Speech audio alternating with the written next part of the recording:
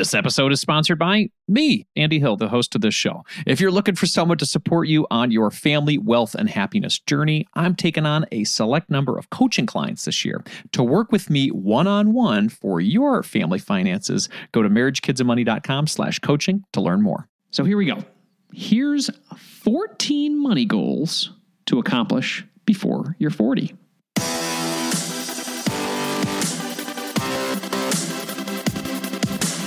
Show is dedicated to helping you strengthen your family tree and live financially free. Welcome to the Marriage, Kids, and Money podcast, everybody. This is Andy Hill, and today we're going to be answering 2 questions from the Marriage, Kids, and Money community.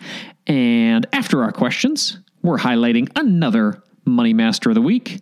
And last but not least, for our FinTech Spotlight segment this month, we're going to feature Shobin Ural from Lively. Shobin's going to talk to us about the wonderful triple tax advantage that comes with an HSA. Yes, the Health Savings Account. My friends, this is an incredible way for you to invest for your future health and wealth. All right, let's jump into today's show. Our first question of the month comes in from Anonymous from Cleveland. Hi, Andy. I just finished reading an article of yours about paying off your mortgage early. Congratulations on that. I have a 30-year mortgage, and I'm not sure if I want to pay it off, but it got me thinking about where I should be with my financial goals. I'm 35, married, 2 kids. I want to make sure I'm on track. What financial goals should I have checked off my list by the time I turn 40? Do you have any articles on that? Thanks, Anonymous.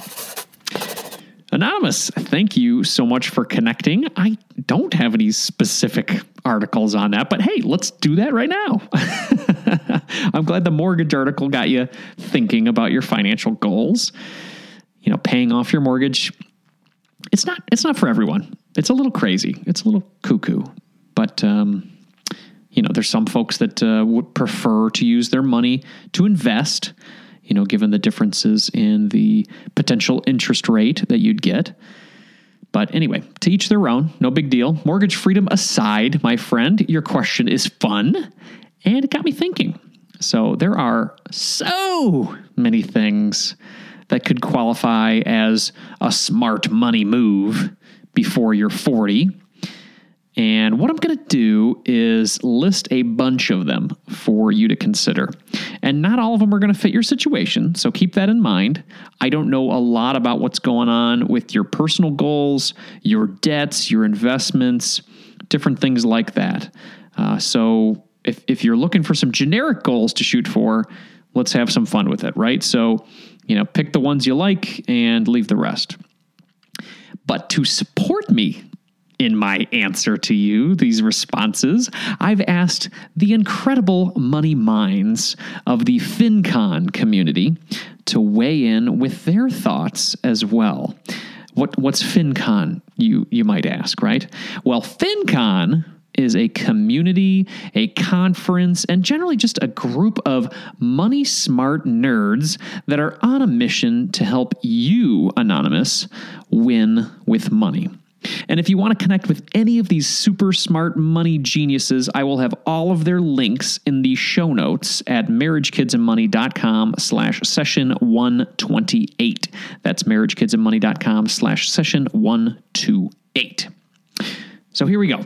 Here's 14 money goals to accomplish before you're 40.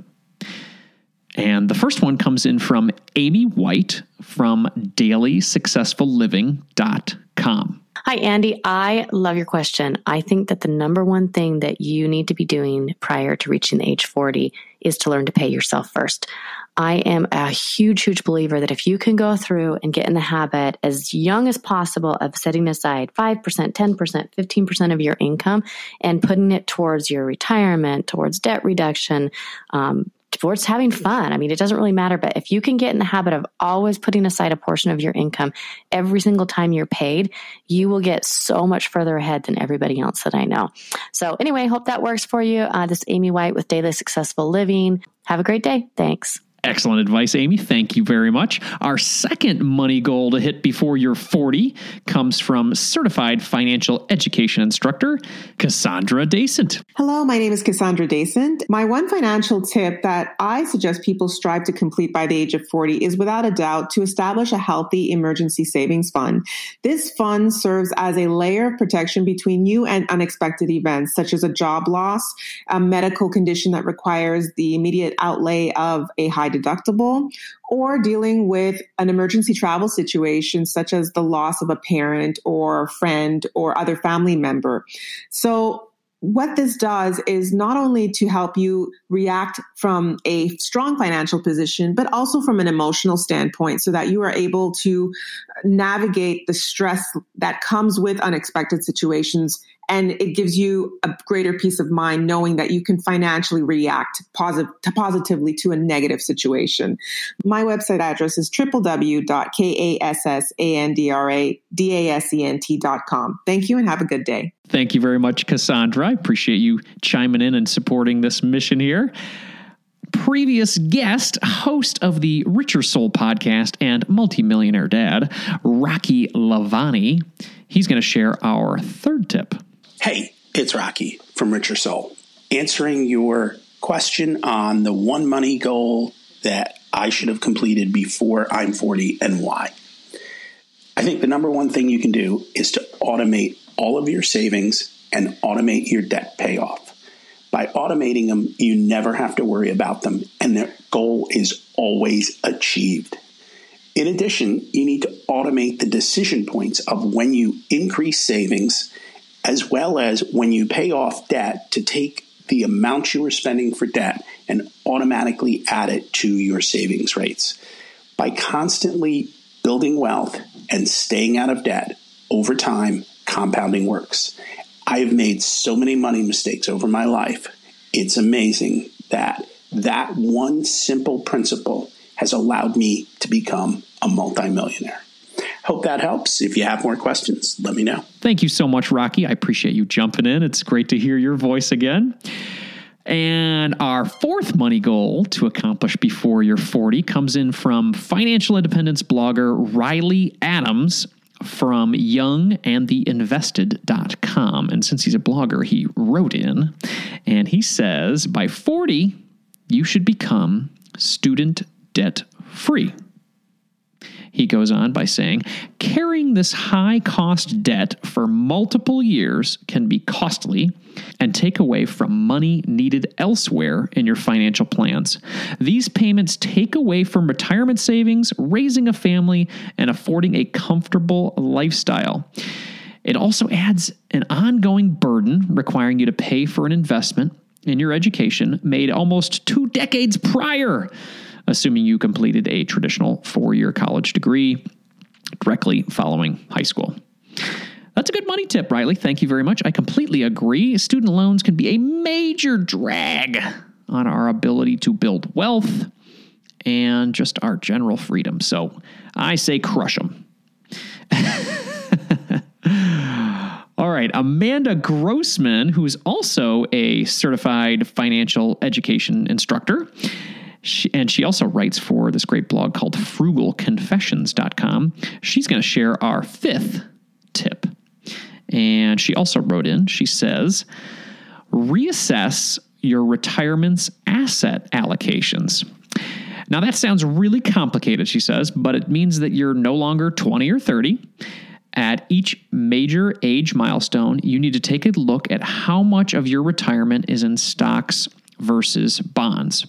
Going over your asset allocations in your retirement accounts at various age milestones is super important to do, she says. Let's just say you don't want to be close to retirement age and get wiped out due to another crash like 2008 because you're overinvested in stocks. That's great. I appreciate that advice here, Amanda. Great addition here. Number 6, let's move on to the 6th money goal before you're 40. This one comes in from Raj Chavda who blogs over at parentingfi.com. That's like parenting financial independence. Very cool. Right up my alley, Raj. Raj says, your goal should be knowing your true retirement figure based on expenses, not income. He says it's hard to end up at a point if you don't know what the point is. It makes a lot of sense. For me, which is for him, he thinks having a third of his retirement savings at a minimum says that you've been socking away more than the average person, that when the time comes, compounding is going to work for you and get you the rest of the way there. So great addition there, Raj. Thank you very much. Number 7, and that's going to come from fiduciary CFP, certified financial planner Andy Wong from the Inspired Money podcast. He's going to jump in here for our 7th. Take it away, Andy. If you're working, odds are that your employer offers you a 401k retirement plan. You want to participate because of taxes. First, your contributions are tax deductible. The money you contribute does not count toward your gross income for the year. Lowering your taxable income means you'll owe less taxes. Second, your money in the plan grows tax deferred. If you saved money in a savings account or brokerage account, you would have to pay taxes on the interest or dividends at the end of the year. With a 401k plan, you don't pay taxes until you take the money out. Your savings grow faster this way. I want your goal to be maxing out your contributions, meaning you want to save as much as possible. The contribution limit in 2019 is $19,000. If you cannot max out your 401k right now, aim to save at least enough to get the match. Many employers offer a match, which means that dollar for dollar, you can double your money. If your company matches up to 6%, make sure you're contributing 6%. That's free money. Go review and update your 401k because it's automatic. Every paycheck, you're saving before you can even spend it. I'm Andy Wong from the Inspired Money podcast. Good luck. I love it. Andy, great addition. Thank you very much. Number 8 here comes from Logan Alec, who is a CPA, and he also writes for MoneyDoneRight.com. Hey, this is Logan Alec. I'm a CPA and I own the personal finance blog MoneyDoneRight.com. One financial goal you should shoot for by the time you turn 40 is to be in a place in your financial situation where you can max out your retirement accounts. See, 20 or 30 years from now, you want to be able to retire and enjoy your later years without financial worry or care. And not only that, you also want to be a financial blessing, not a burden to your adult children if you have them. And the way you get there when you're 60 or 70 is by committing yourself now at the age of 40 to stashing away as much as possible for your retirement. You know, by the time you hit the big 4-0, you've had at least 10, maybe even 20 years of career experience under your belt, and you're very likely approaching your peak earning years. So, if you've played your cards right, hopefully by the time you turn 40, you've been able to craft a financial situation for yourself where you can max out that 401k if your employer offers one. For 2019, the limit is $19,000, and you can potentially put in even more if you're self-employed and have a solo 401k. And let's not forget about IRAs as well. You can max out both a 401k and an IRA in the same year. Depending on your income level and tax situation, it may make more sense for you to put money into a traditional IRA, maybe a Roth IRA, perhaps you have to do a backdoor Roth IRA. Anyway, the limit for IRAs in 2019 is $6,000. So if you're looking 40 in the face, do what you have to do now to put as many golden eggs as possible into that retirement basket so they can grow tax deferred or tax free for the next 20 or 30 years until you retire. Thank you. All right, moving right along. Our 9th money goal before you're 40 comes in from founder and president of Atlas Financial Strategies, Andrew Martin. I'm Andrew Martin, founder and president of Atlas Financial Strategies. I provide fee-based financial planning and wealth management for individuals and businesses. So Andy reached out to me and asked me to answer the question, what is something that people should make sure to have done before reaching the age of 40? So one thing that I think is important to do before you reach the age of 40 is start to diversify beyond your 401k or IRA. So I do wealth management. I'm a big fan of investing in the stock market, but one of the bigger mistakes I see people make is only having one type of asset class, only investing in stocks or bonds or mutual funds or whatever it is, and not owning other types of assets like real estate or, some other types of non-correlated assets. So most people's plan is I'm going to put my money into my 401k or IRA. I'm going to invest it in the market. I'm going to retire, and then I'm just going to leave it invested and pull money out per month as I need it. Well, that is fraught with risks, right? So you should own multiple types of assets. Everything should be coordinated in such a way that everything complements one another, giving consideration to your risk profile and your investment objectives and time horizon and so on. But again, I think that diversifying beyond your 401k or IRA is very important as long as it is in line with your overall goals. So I hope this helps. If you have any questions, please let me know. Have a good day. I love that. Makes a lot of sense. Diversify, diversify, diversify. Lucky number 10 is shared by real estate investor Rachel Hernandez from one of the top 20 real estate blogs as voted by Bigger Pockets, which is adventuresinmobilehomes.com.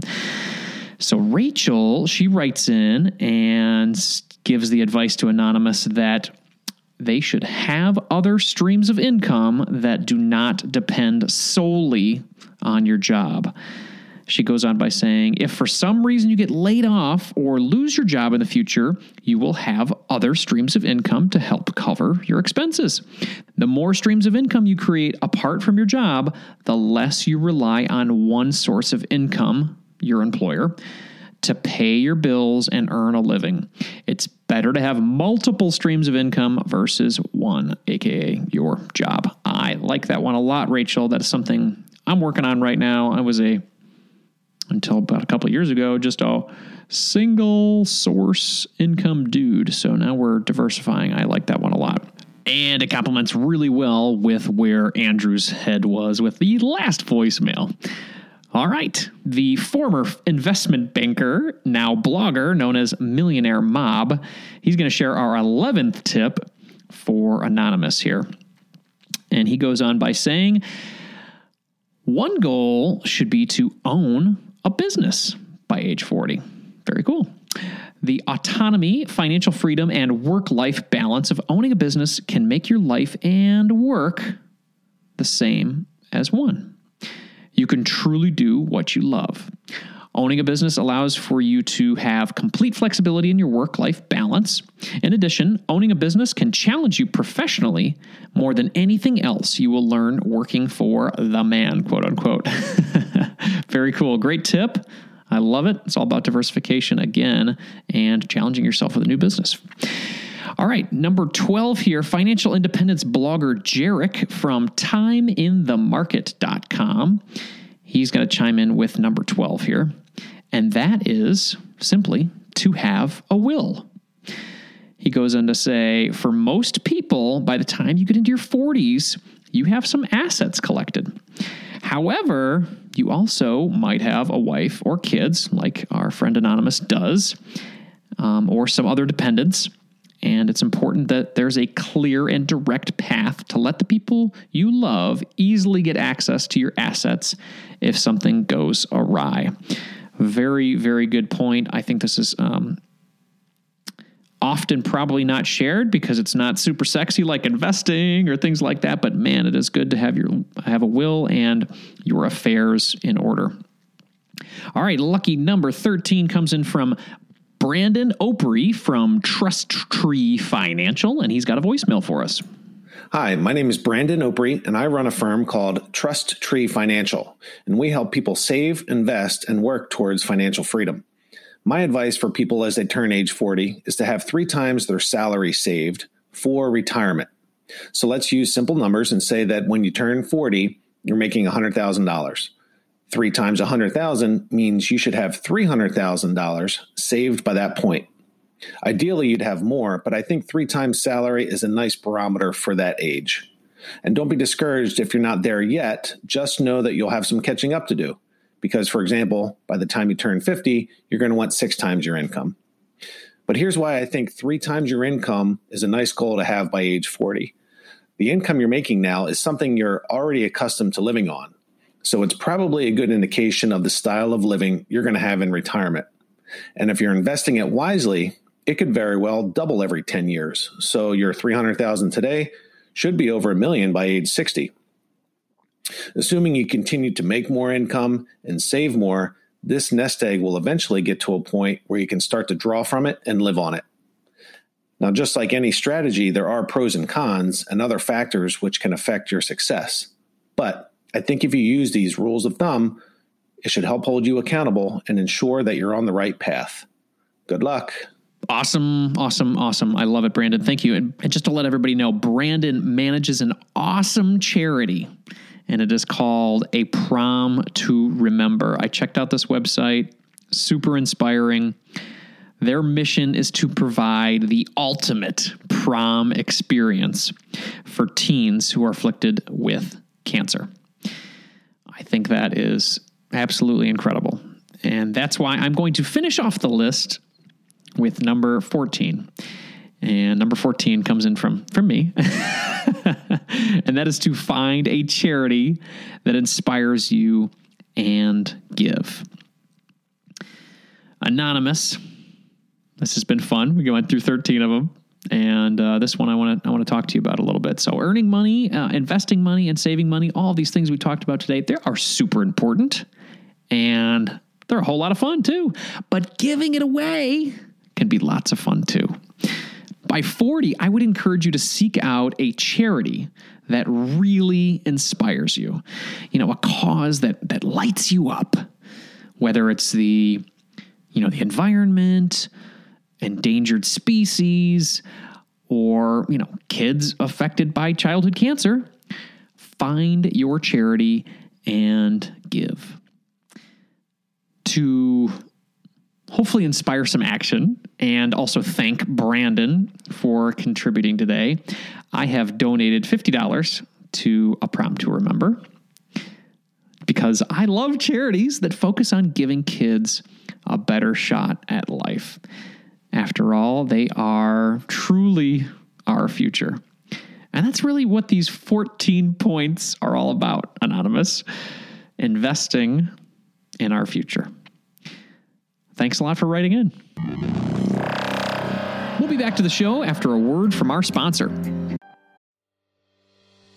Are you looking for someone to walk alongside you on your journey to family financial independence? Well, I would love to help you achieve your goals and help your family thrive. I work with couples, individuals, and families all around the U.S. via video chat and can assist in the following areas: becoming debt-free, growing your net worth, crafting and sticking to your budget, reviewing Coast Fire plans, developing strategies to build generational wealth for your kids, and designing your future work optional lifestyle. Doesn't that sound nice? If you're interested in working with me one-on-one, you can book a time with me by visiting marriagekidsandmoney.com/coaching. I would love to help you strengthen your family tree and live financially free. Visit marriagekidsandmoney.com/coaching to learn more, or you can click the link in our show description. If you're looking to improve your financial situation, it helps when you're able to cut out unnecessary costs. Cell phone services are a necessity for sure, but we don't need to be overpaying for them, right? That's why I like Tello Mobile, a phone service worth talking about. We've been fully on board as a family with Tello for over 2 years now, and we are so happy that we made the switch. For us, the reception and data service is better than Verizon, and our costs were nearly cut in half. Tello runs on the T-Mobile network, and it's wowing new customers like us with their rock-bottom prices and stellar service. With over 10,000 reviews, Tello is rated as excellent on Trustpilot, and this is quite rare in the wireless world. Nicole and I went for the unlimited data, minutes, and texting plan for only $25 per month each. Isn't that crazy? You heard that right. $25 is their most expensive plan, actually. And Tello is running a special offer for MKM listeners right now. Check out Tello today at marriagekidsandmoney.com/Tello. That's marriagekidsandmoney.com/Tello, and use the code MKM20 to get 20% off on your first month of service for any Tello plan above that $10 per month mark. Again, use MKM20 to get 20% off at marriagekidsandmoney.com/Tello, and you'll be supporting this show. Hurry up. The code is valid until April 19th, 2024. marriagekidsandmoney.com/Tello. Thanks for checking out our sponsors, everyone. Let's jump back into the show.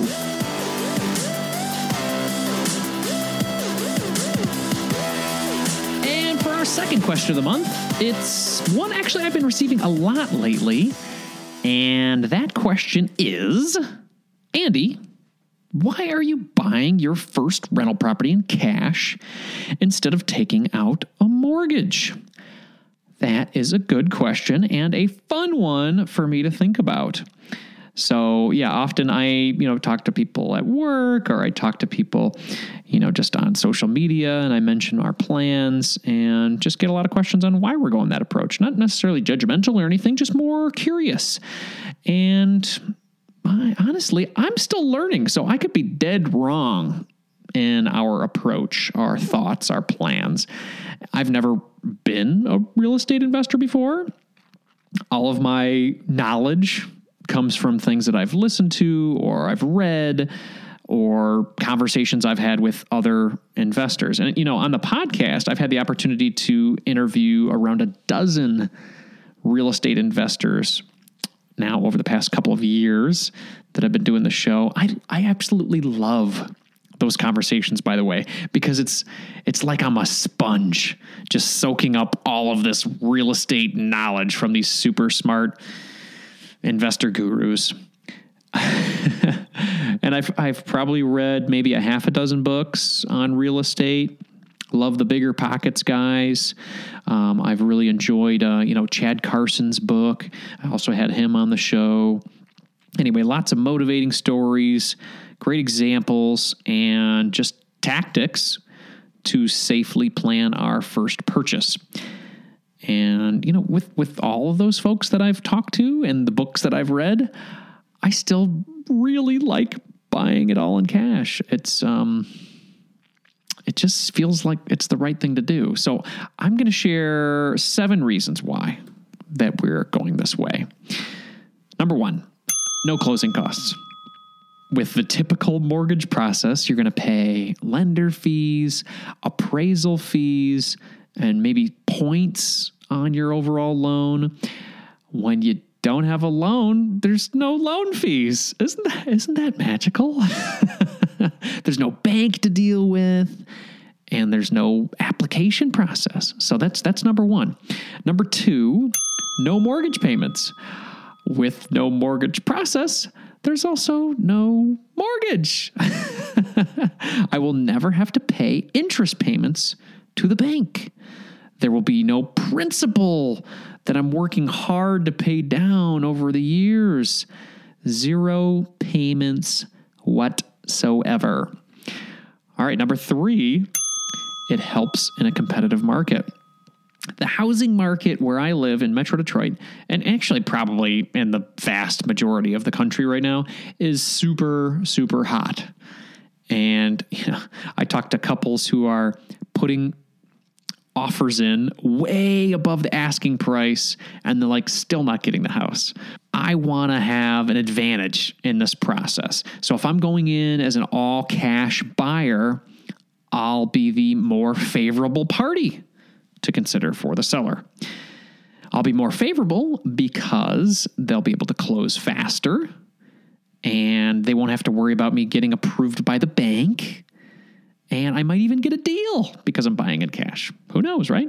All right, so that was number 3. Number 4, more cash flow.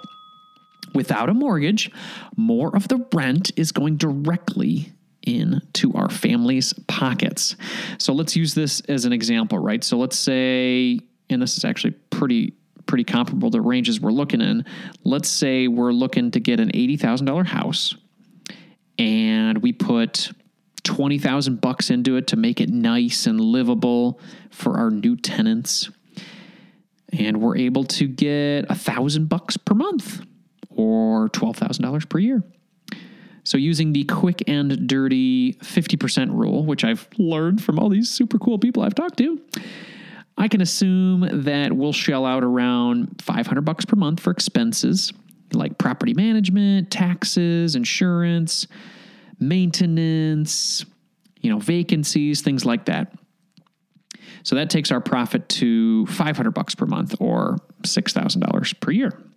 Now, if we had a mortgage on the property, that might just wipe out most of our annual profits. But lucky for future us, no mortgage, more cash flow. So that's number 4. Number 5, less stress. I bring this up a lot, but I'm really all about just reducing the stress in my life. I don't want another mortgage. I am done with them. The one that I had recently made me feel stressed, and I just don't want to add that onto my life. Without a mortgage, I'll be able to rest easy if we don't have a tenant for a few months, or, there's some fixes that need to happen and we need to use some of our dough. I'll be able to feel confident knowing that I've purchased an investment that will more than likely rise in value around 3% per year, and we own it outright. So that's number 5, less stress. And then number 6, it will pay dividends. Not metaphorically, like literally. Each month, we'll receive a consistent payment on our property. Then we can make a choice with that money to reinvest the dividends or use them to fund our lifestyle. So we could reinvest by, buying more properties, or we can simply live off the money that's coming from this house, or in the future, hopefully, these houses. All right, the last one, number 7 here. My wife likes it. Have you heard the saying, happy wife, happy life? No, honestly, this one might be the most important choice of all these 7 here. Nicole really enjoys this completely debt-free lifestyle we've created for our family, and I do too. Since we paid off our primary home mortgage in 2017, she's really gotten used to having more cash and 0 payments. And I love making my wife happy. That's just the recipe for a good life, my friends. She's my partner and the love of my life, and we're on this crazy ride together. So if it's what Nicole likes, then I'm in too. And it's what I like. So it just seems to work out. So those are my 7 reasons to go all cash with our first rental property. I'll repeat those. Number 1, no closing costs. Number 2, no mortgage payments. Number 3, it helps in a competitive market. Number 4, more cash flow. Number 5, less stress. Number 6, it literally pays dividends. And then number 7, my wife likes it. Again, going through all these things here, I am a complete newbie, just want to admit that. I am not sure if what we are doing is the smart move, quote unquote, but you know what? It feels right for us. And at the end of the day, isn't that really all that matters? That being said, I'm always up for learning. So if you have some advice or you think what I'm doing is crazy, I would love to hear your thoughts. And if you have a question for me, you can do the same thing. You can contact me at Andy@marriagekidsandmoney.com or leave me a voicemail at marriagekidsandmoney.com/voicemail, because these questions are super fun to answer and it really gives me a great way to connect with you all. And I hope it helps you as well. Now it's time to announce the Money Masters of the Week. Kyle and Whitney from Kansas, they recently got their mortgage principal under the $100,000 mark for the first time, and they are loving being in this 5-figure land. They paid off $88,000 on their principal, the principal of their mortgage, in just 32 months. That is some serious work. So they were, looks like they were close to the $200,000 mark for their mortgage. That's about where we were when we started our pay down process too. So Kyle and Whitney, we were in the same boat, and I can feel your joy coming through this email. So I asked Kyle how they have done this, because we want to inspire others to do the same. Here are the top 3 things that I pulled out of his email when he wrote back to me. So the first thing is teamwork and financial transparency with his wife, who he says has been on board since day one. Very cool. The second thing he said is setting smaller short-term goals within the monster goal has been a great way to go. And I love this. I love this one. I've done the same thing. I set big goals for the year, and then I have mini goals under them, and it helps keep me motivated. And what they've done is they celebrate each $10,000 mark that they pay down, and they make it fun. So that's the second thing. And then the third thing here, the last one, is dedicating all of their income, including bonuses and commissions, above the monthly expenses of which they have mortgage, bills, groceries, transportation, etc. They supply all of that directly towards the mortgage principal. He also said he's got a brother-in-law who's providing him encouragement and coaching along his journey. And that's really cool to have somebody that in your life that you could talk to about money. And it's just great. He's got a mentor and just like a guiding light. Well, so Kyle, I just wanted to let you know your story is also going to be motivating. It's also going to be that guiding light for others who are on this journey. So please keep it up, and please, please, please contact me when you pay this bad boy off, because I want to interview you for our Mortgage Freedom series and highlight all of the great stuff that you have done for your family. Kyle and Whitney, thank you so much for sharing your big news with us today, and congratulations for being our Money Masters of the Week. Do you have a recent financial victory that you want to share on the show? I would love to hear it. Please email me at andy@marriagekidsandmoney.com or leave me a voicemail at marriagekidsandmoney.com/voicemail. I'd love to hear from you. FinTech Spotlight segment this month, we are featuring Lively, a modern health savings account platform designed to help you save for healthcare expenses. I've invited the co-founder and COO of Lively, Shobhan Yaralal, to tell us more about this intuitive HSA solution. We're also going to discuss the benefits of an HSA and how it protects our families. Welcome to the show, Shobhan. Thanks, Andy. Thanks for having me. I appreciate it. So, Shobhan, I'm going to go a little 101 with you on the HSA thing here. Could you just tell us what an HSA is? Yeah, you bet. Well, why don't we start with the acronym itself? So an HSA is a health savings account, and it's intended to be exactly what it sounds like. It's a personal savings account for your healthcare expenses, but it carries a couple of very unique benefits. So it's actually the most powerful savings vehicle in America today. It's a triple tax advantage savings vehicle. So money goes in, if you're getting it through your employer, typically goes in on a pre-tax basis. But if you're an individual, you can actually contribute directly into your account, and the contributions are tax deductible. Funds in your account grow through interest or potentially investment gains, and all of those accumulated interest and gains are also tax-free. And unlike a 401k where you have to wait until retirement to pull out your funds tax-free, you can actually access your money at any point in time, and it remains tax-free so long as you're using it for qualified medical expenses. Wow. Okay. I like that. Tax-free, tax benefits. Who wants to pay taxes, right? Anyway. So who is eligible for an HSA then? It's not for everybody, right? That is correct. So according to the IRS, HSA eligibility is really coupled with your health insurance plan itself. So anyone who is covered under a qualifying high deductible health plan is eligible to open up and contribute into an HSA account. Okay. So if I'm not doing a high deductible health plan right now, but I have that option at my office, what are the advantages of me maybe looking at a HDHP? Yeah, you bet. So, a lot of people, the terminology that the industry uses, it's actually a lot more scary than a lot of people think, right? First of all, the average deductible in America today is greater than what the IRS definition is for a quote unquote high deductible health plan. So, insurance kind of operates the same across every single industry, right? The higher the deductible for any kind of coverage, the lower your monthly premiums are going to be. One of the great things that happened several years back when Obamacare got put into place was almost every plan in America today has what's called an annual out-of-pocket maximum.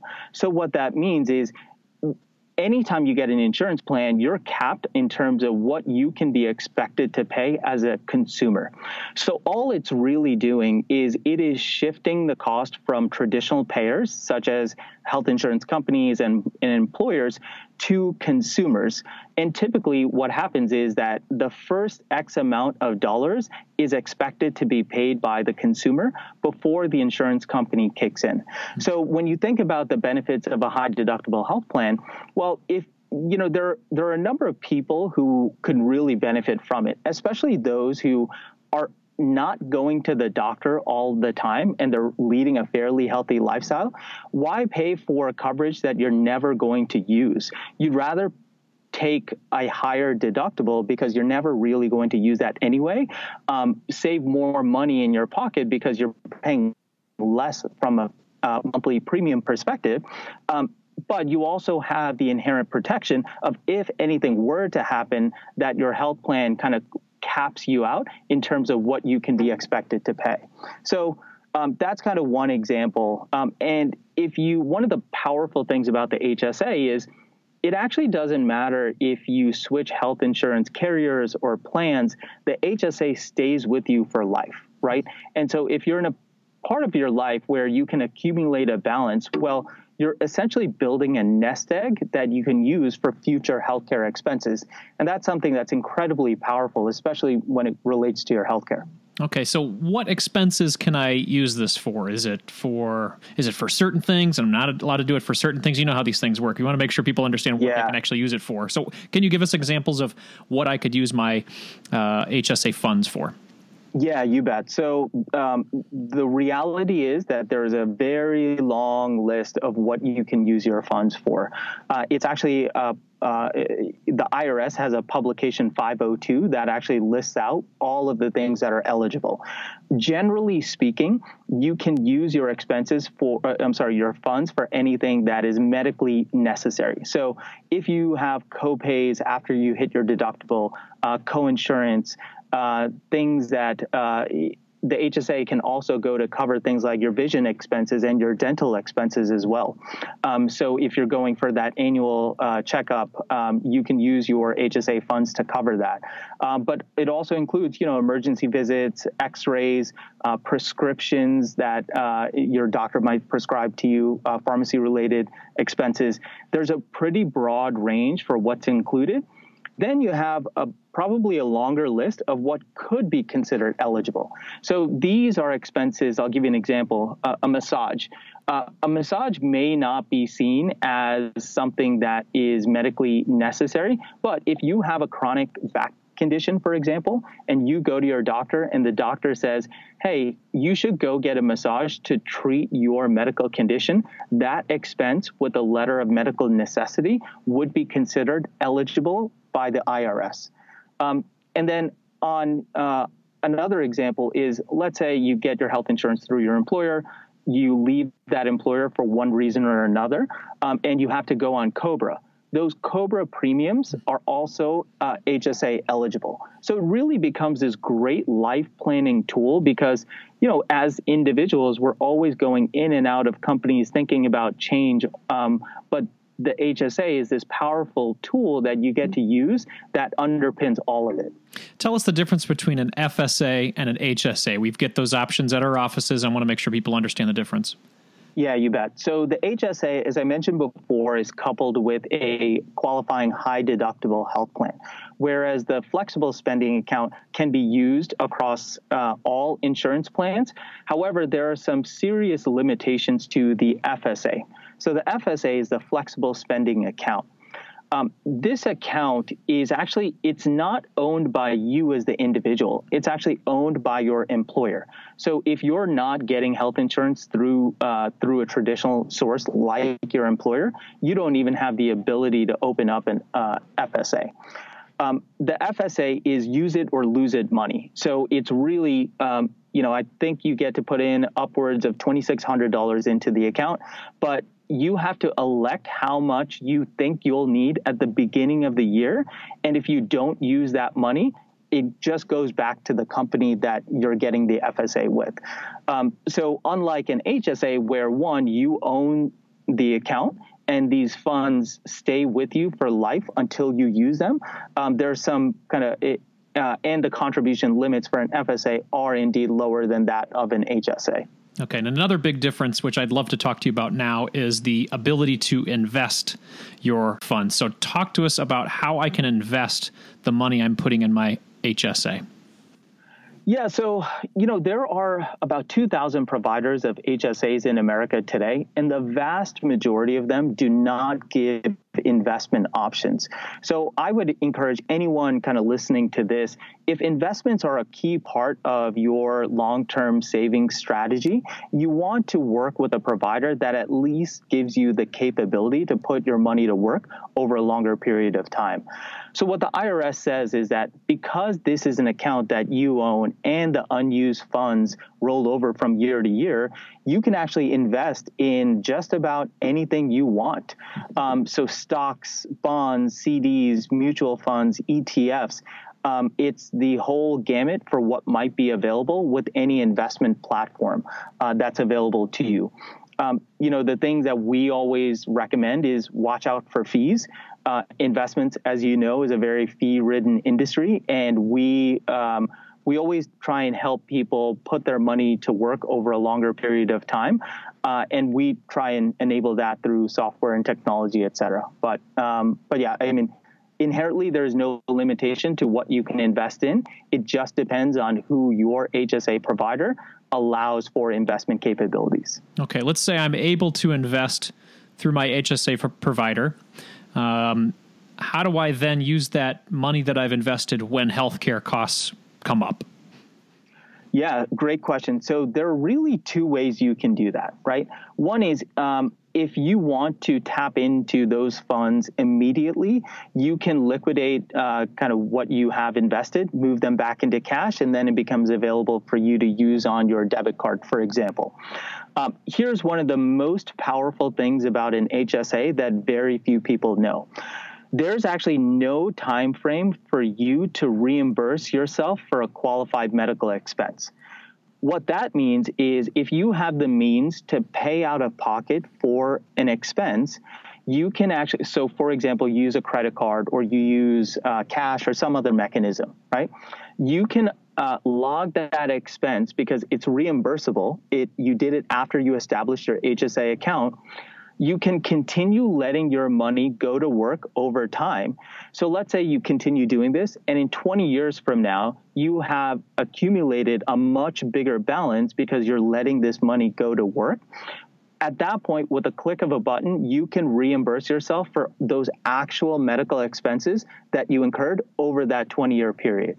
It's one of the most unbelievable advantages of having an HSA account that very, very few people know about. I feel like this is one of those secrets of the wealthy conversations right now, because it's true. I mean, you pay those costs and then you're investing whatever, you maybe make 7-8% over the years, and that grows, and then you can just take that money out 20 years later tax free, right? Yep, exactly. And at that point in time, because you're just reimbursing yourself, when you take those funds out, you can use it for a down payment on your house or your kid's college education. I mean, what you can use it for, that's completely outside the purview of the IRS. What they care about is that you're reimbursing yourself for actual medical expenses incurred over that time period. So you want to keep those receipts. You want to scan them digitally or something like that, right? For that time in the future?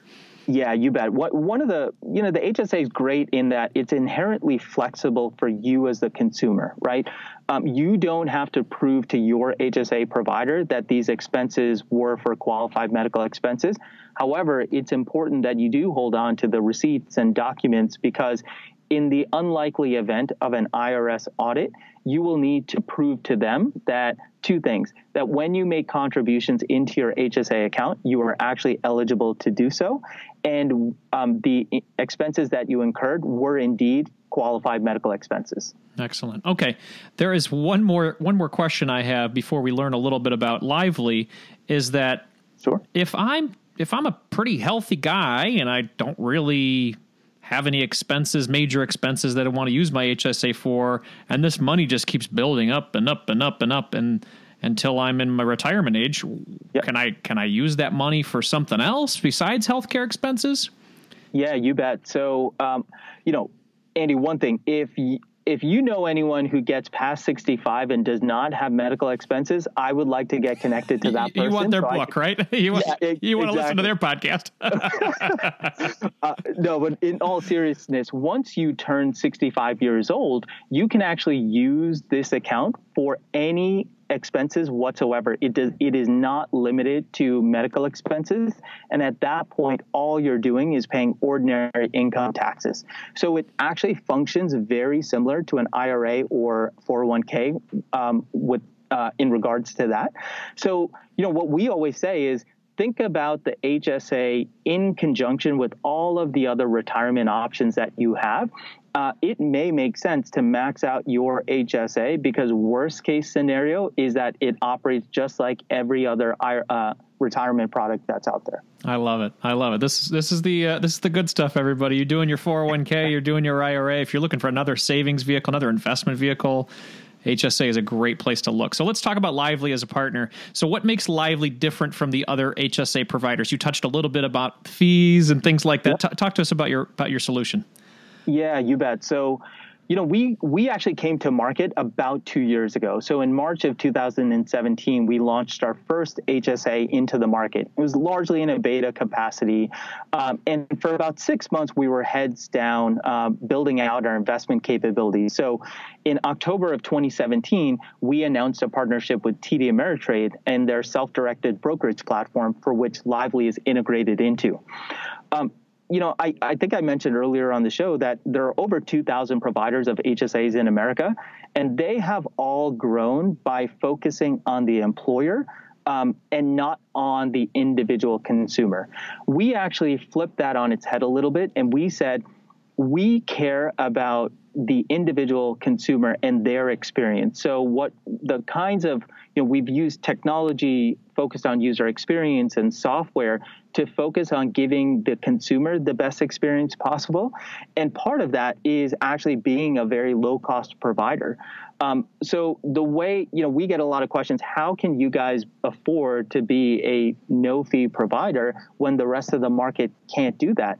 And it's very simple. We use technology. So we own our technology from beginning to end. We don't white label any third-party software where there is inherent cost. And our belief is that the people who are struggling the most are the people trying to save for their just ongoing healthcare expenses. So whatever little money they have in their account, we don't feel it's our right to be able to charge them simply for the right to save money. So that's kind of our mantra. We've gone to market that way, and we've had great reception. So no fees, great customer service, a real focus on customer experience and intuitive software. To us, that's kind of what sets us apart. So, but we're a capitalist country, and we want you to survive, yes. And we want you to be we want this company to keep living and doing well while we're investing our money with you. How do you guys make money then? Yeah, you bet. So there are a couple of ways, right? And yes, you are right. We are not a not-for-profit company. And fortunately, part of how we have set up our business model, it's something that the unit economics for us is very favorable in terms of how we're set up. So one, we do focus most of our outbound attention on selling to employers who do pay us a monthly administrative fee to give HSA accounts to their employees. The second is because we are issuing the debit card as well, there's a portion of the spend that the Visa and MasterCard network actually pay back to the issuing entity. So because we are the issuing entity, we're able to actually make money on the transactions that do occur. And that's charged to the when merchant. I'm making the transaction, the merchant. Got it. Okay. That is correct. So that is a very established practice in, credit cards, debit cards, kind of throughout the entire world.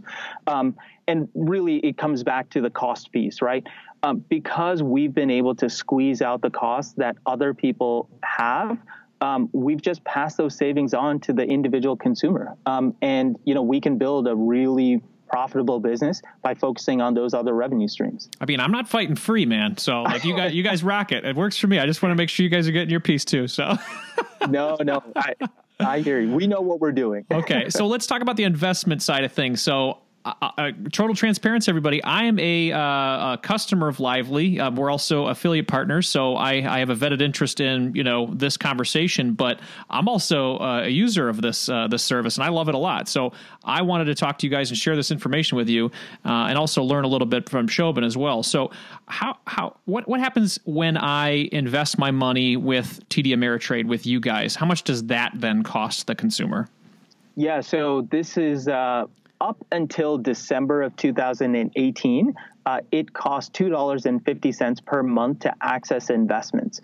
We actually made the decision as an organization to drop that fee completely. So now, if you want to access investments with TD Ameritrade, it is completely free. You don't pay Lively anything. Now, you still have fees in terms of the brokerage fees that apply, but that's kind of an industry standard, and that's paid directly to TD Ameritrade. For us, we announced back in October, we announced a $11 million Series A financing round.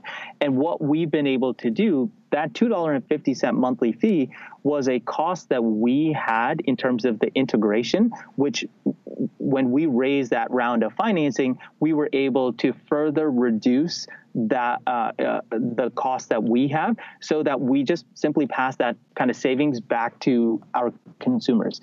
So for us, we are very proud to say that we are truly a no-fee HSA provider, that we don't nickel and dime you for anything whatsoever. And if you look at some of TD Ameritrade's no-fee or low-fee ETFs, this could be a feeless process as Correct. well.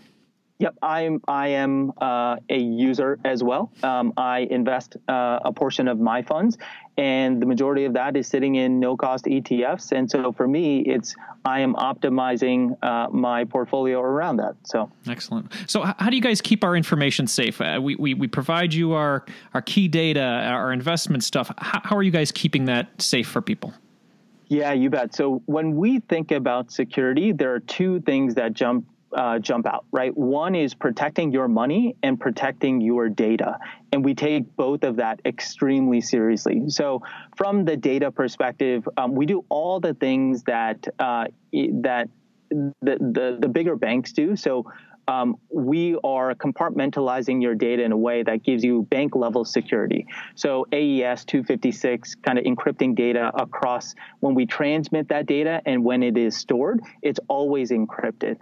We also restrict access to who has production data on a need-to-know basis within our organization.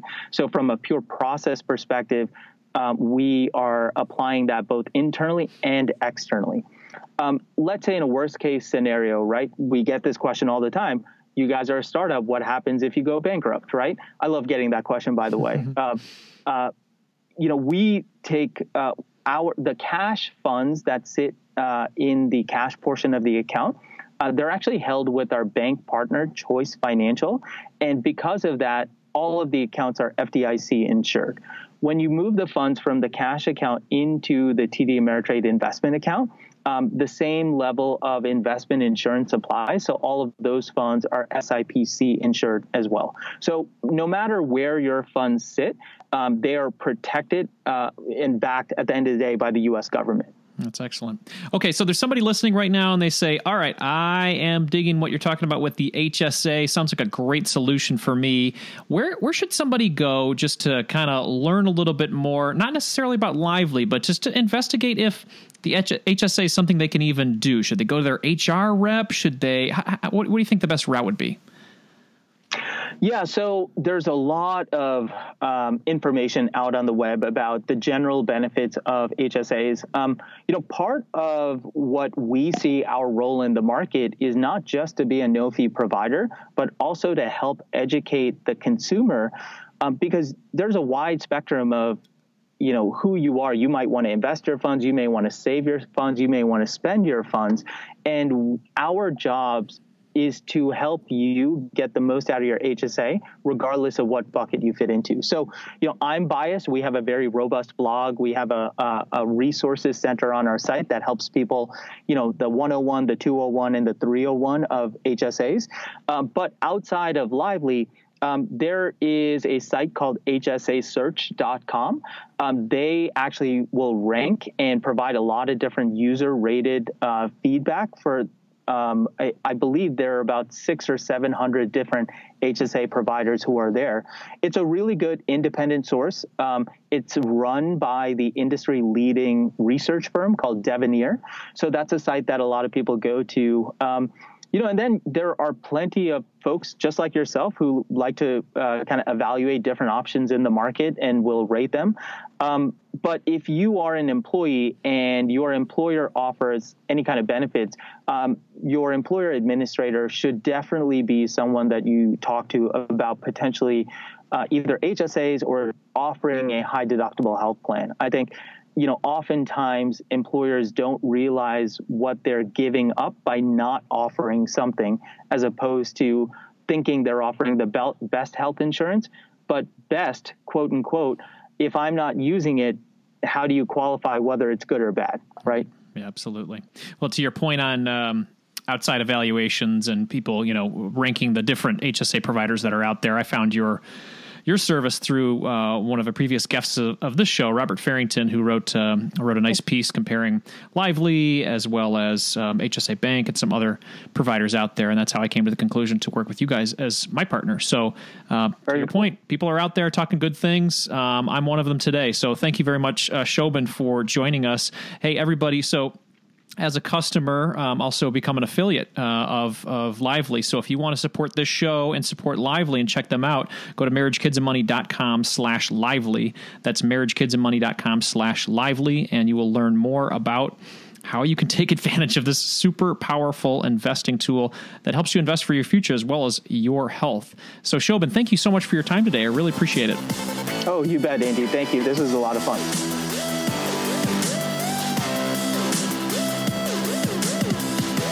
Another show, another dose of motivation for your family financial journey. We learned some goals to shoot for before 40. I reviewed my motivation for going mortgage free with our first rental. Kyle and Whitney shared their mortgage destruction plans, and Shobhan shared how we can grab that triple tax advantage with an HSA. I suppose if there's a theme to all this craziness today, I would say that it's probably when we're truly intentional with our money, we can accomplish some amazing things. You'll find all the links and resources for today's show at marriagekidsandmoney.com/session128. This includes a full written version of today's show, so check it out again at marriagekidsandmoney.com/session128. As a quick reminder, this show is for entertainment purposes only, my friends. Be sure to seek out a professional for your specific financial situation. Before we go for the day, I'd like to ask you to do any one of these three things to support this show. Number one, subscribe to the show in your favorite podcast player, so we're hanging out every week. Number two, share this episode with a friend who is approaching 40 or looking into rental properties, wants to pay off their mortgage, or just simply wants to learn the magical powers of an HSA. They will thank you, and I will too.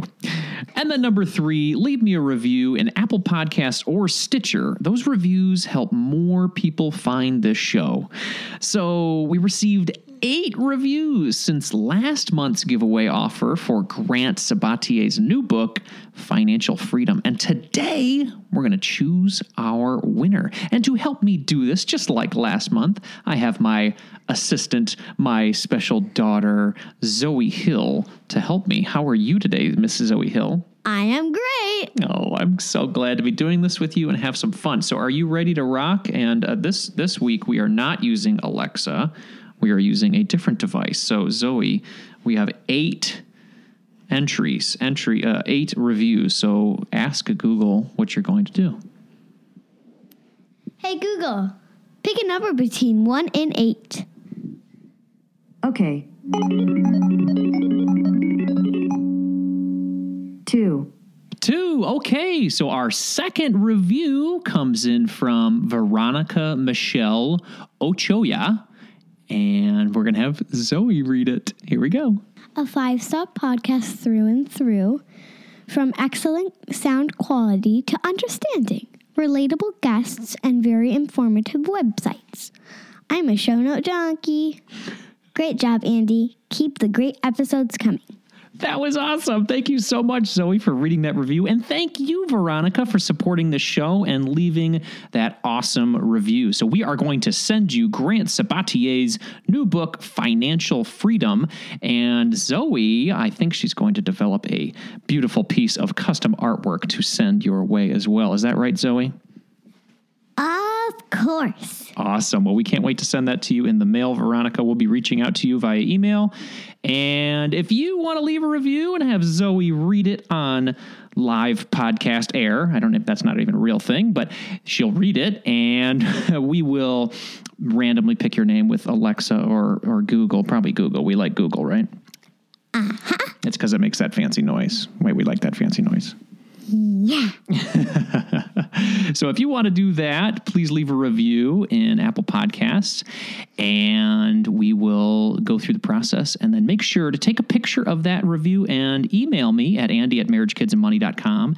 And this upcoming month, we are going to be giving away one of 3 books: Unshakable by Tony Robbins, Total Money Makeover by Dave Ramsey, or The 5 Love Languages by Dr. Gary Chapman. So take advantage of it. Hang out with Zoe and I. We really appreciate your support. This month on the show, we've got an incredible lineup. Next Monday, April 8th, we got Nick Loper from the popular Side Hustle Nation blog. He's going to join us and share how we can make more money and have some fun with a side hustle. The week after that, we're going to have a special Family Fi episode where I talk about our family's plans for financial independence. And we'll hear from Jim White, who's recently achieved financial independence for his family. The week after that, April 22nd, we've got Andy Wong from Inspired Money, who you guys heard a little bit earlier today.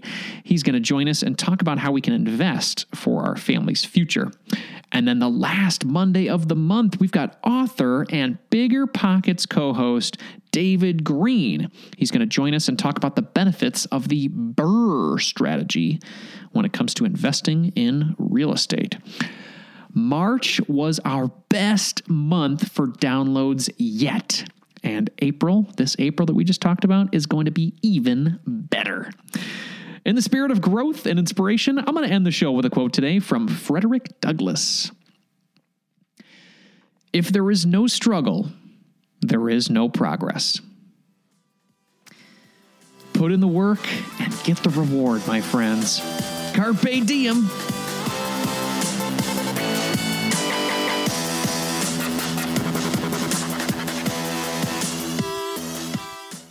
One last reminder before we go. I am doing a meetup this Wednesday in Naperville, Illinois at Jackson Avenue Pub from 4:30 to 6:30 on Wednesday, April 3rd. If you want to join us, go to facebook.com/AndyHillMKM. That's facebook.com/AndyHillMKM. And in the events tab, you will find our get together.